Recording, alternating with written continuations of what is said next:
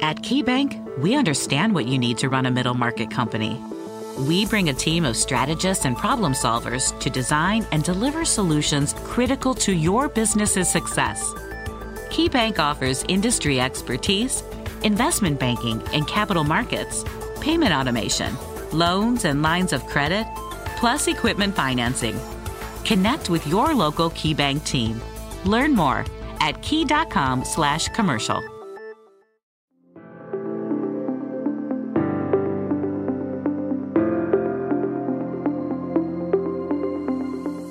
Welcome to the Grit Daily Startup.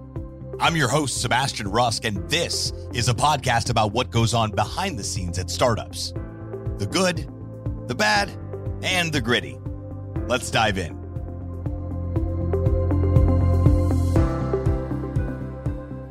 Sid, welcome to the show. Hey, thanks for having me here. Hey, thanks for taking some time out of your day to hang out with us here on the Grit Daily Startup Show. You know, Sid, we'd love to talk about the world of startup on this show, the good, the bad, and what we like to call the gritty. So I'm curious to learn what your experience has been in the world of startup. But before we get into all of that, let's help our listeners better understand a little bit more about you and your backstory and what really brought you to present day with what you're currently working on. For sure. I started my kind of professional journey straight out of college, started working in a wealth management firm. I spent, I think, around 7 or 8 months working there when I kind of realized that, that's not really something I wanted to be in, but I always had an interest in finance, did my degree in economics and finance. So it was always kind of an ambition to be operating in the space of finance. So swiftly made the decision to, stop working at the space I was working in and then kind of move into more institutional finance, which is where I started working in the investment banking arm of a big four consulting firm. Spent a whole year there. I kind of got a sense of what the industry was about and what the job profile would look like, but never kind of satisfied me in terms of what I wanted to do myself and my ambitions in the space. Luckily for me, around 2017 is, when I was working at the previous job I was in, was when I got introduced to the space of cryptocurrencies, especially because of the boom and the buzz around the space at the time. And kind of started digging deep, learning a bit more about what it was truly about. And the more time I spent learning about it, the more it made sense to me that this is a technology that's ultimately going to disrupt the very space I was operating in at the time. So kind of decided to make the leap and try to put a bet on the space, where thinking that it would be a good edge to get started early in the space. I still consider it early right now, but at the time it definitely was early to kind of bet on the space. So, it was kind of the educational background that brought me into this, because I was able to recognize kind of the potential for disruption that the space had. And, ever since then, I've been building the current company, which is called Comdex, which is essentially, building a DeFi infrastructure layer with a suite of DeFi products. Amazing. So if you could break that down, maybe in layman's terms, some people aren't familiar with the terms DeFi so much, because this stuff is somewhat new, as Web3 is well, not just beginning. It's been here for a minute, but for most people trying to understand. So if you could break it down to me, like you were talking to, a 5-year-old, what exactly does Comdex do and what problems do you solve? For sure. So, in our everyday lives today, when you think about what finance means to us, a large part of it is just banking, where, you have your money that you work for with the jobs that you do. You typically trust a bank where you deposit all your money into a bank, and you count on them to always have that money when you need it. Of course, beyond money, you also do things like investing, where you invest in companies, you invest in debt products, and you can borrow, you can invest in real estate, and all of these sort of things. Together, all of these activities fall into the umbrella of what you can call finance.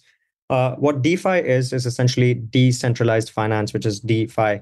So how DeFi differs from what we know as finance is that it's ultimately the decentralization of it.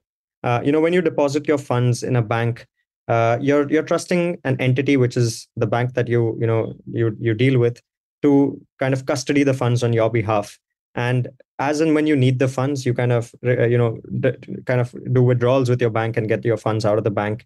But in the past, in several occasions, we've witnessed cases where when a large set of customers of banks have, tried to withdraw their funds out of the bank simultaneously, banks haven't been actually able to, provide them that. And the reason behind that is we as customers of the bank don't have complete visibility into what the banks are doing with the funds we deposit with them. So there's not a whole lot of transparency that goes on in the banking system the way it operates right now. And this is true not just for banking, but for all of finance that we kind of deal with. A lot of times we outsource the element of trust into third parties, whether they're things like auditors or just generally any entity that we tend to assign trust to when it comes to trying to understand what's happening with our finances when we deposit them or custody them with any third party. So the whole movement of crypto began with kind of the ideology of self custody, where as long as I have one Bitcoin in my wallet at any given point in time, if I want to withdraw that one Bitcoin from my wallet, the wallet will always be able to give that one Bitcoin to me. And why can I say that so confidently? It's because it's a fully transparent system. I can always verify that that one Bitcoin that I deposited into my wallet is still there at any given time. And only I can withdraw it when I want to.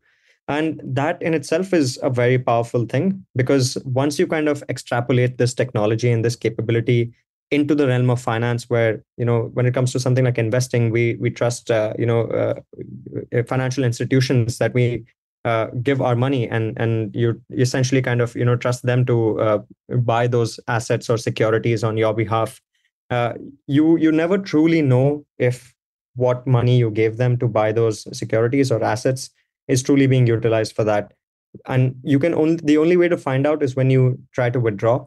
A lot of times banks can handle withdrawals because it's never large enough. But when large enough, some of people try to withdraw them, is when banks get under stress. And then we've witnessed it several times before where they failed to do that. So in that regard, decentralized finance or DeFi is kind of creating a whole alternative financial system which provides you access to all the things that finance is supposed to provide access to, but in a more transparent manner. So when any of us deal with anything in the DeFi side of things, when you put money into it, to put it in absolute simple terms, at every given point during the transaction or at every given point in your kind of interaction with that entity, you can transparently check and verify whether that money still sits where it's supposed to sit. And it only moves so long as you instruct it to be moved from that place. And that in itself unlocks huge potential for all of us as people who deal with finance in our day-to-day lives. It's especially more powerful and more impactful for people who belong to jurisdictions or countries where established entities and institutions aren't as strong. For us, fortunately, in the world that we live in, especially in some of the countries we live in, like the US and whatnot, the structures of finance are still robust enough that we can kind of rely on them not to collapse on us. But unfortunately for us, there's a few folks who belong to parts of the world where the financial system is not as strong as it is for us. So they have typically very weak currencies that inflate at very high rates, and the banking system is a mess. And typically these are the people that are unbanked, if you will. And DeFi is essentially a movement to kind of democratize that whole access to finance and kind of bank the unbanked with a much more transparent alternative system.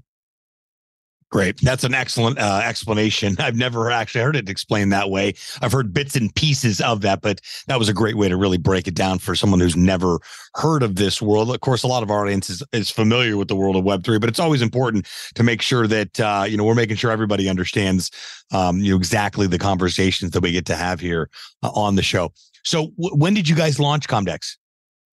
So we actually started building Comdex back in 2018. Our original conceptualization for what Comdex was that we wanted to build a product that essentially serves the commodities trading industry, which is one of the largest industries and one of the oldest industries out there. It's a $17 trillion industry globally.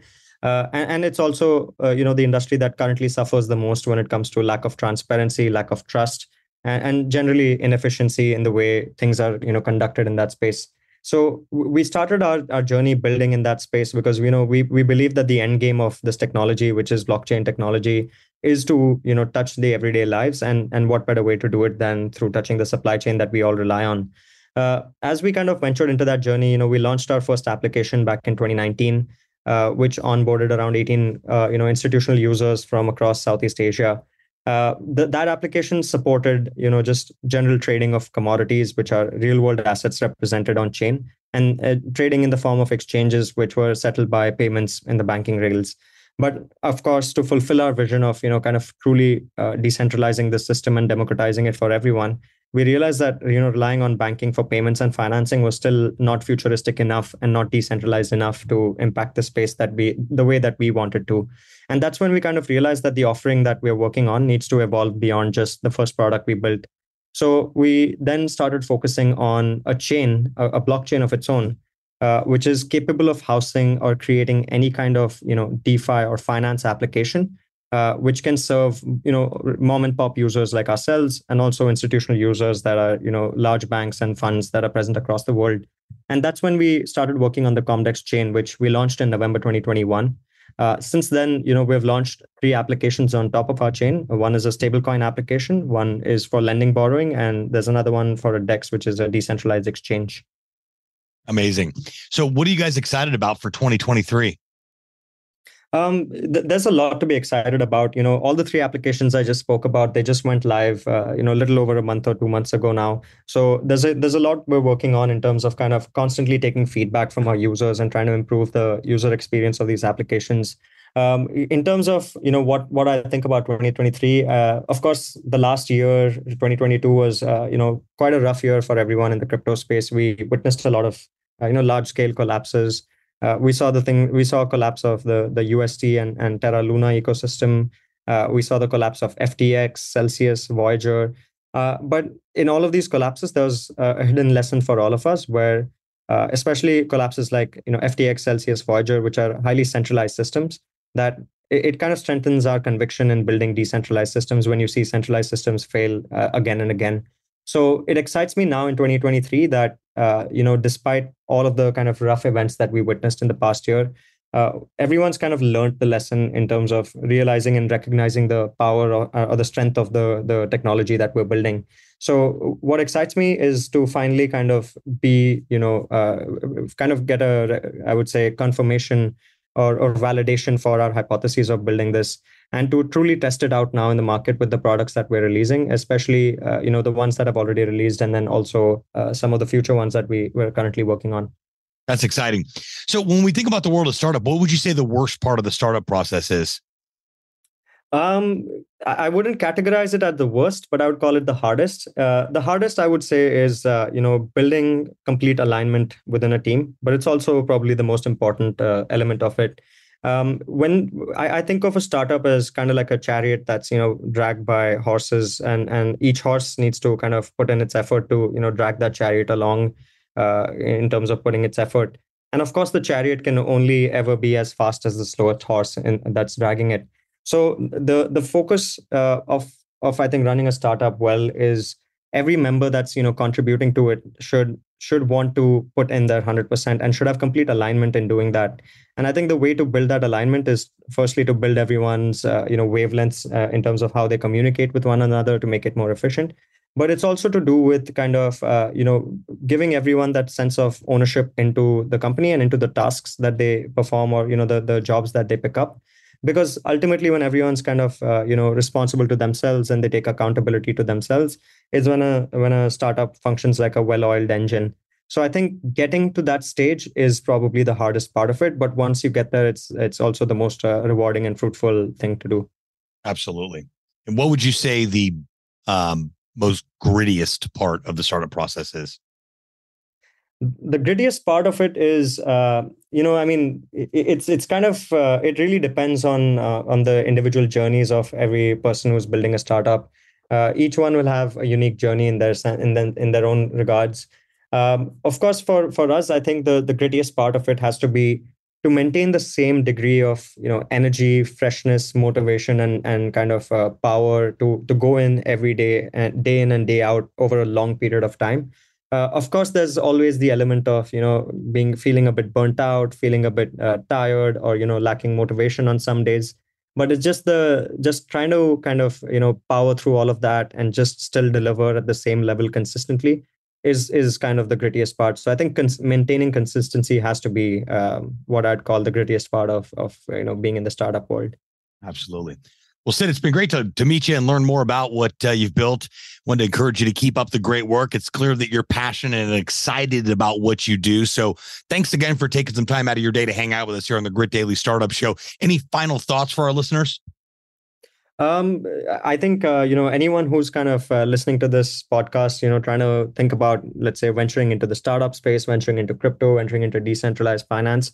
I think a big part of truly, realizing your dream and fulfilling it, or kind of seeing it to fruition, is a lot to do with just taking initiative yourself.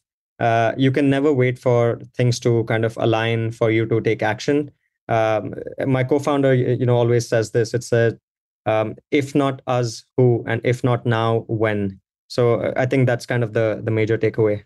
That really is. That's always great advice, and always great to be reminded of. Thanks again for your time, Sid. Wishing you guys the best.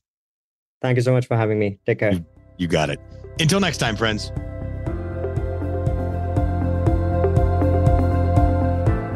Thanks so much for tuning into this episode of Grit Daily Startup. If you haven't done so already, make sure you're subscribed to the show wherever you consume podcasts. This way you'll get updates as new episodes become available. This podcast is brought to you by GritDaily.com, the premier startup news hub. More information at GritDaily.com. Once again, I'm your host, Sebastian Rusk. Until next time, friends.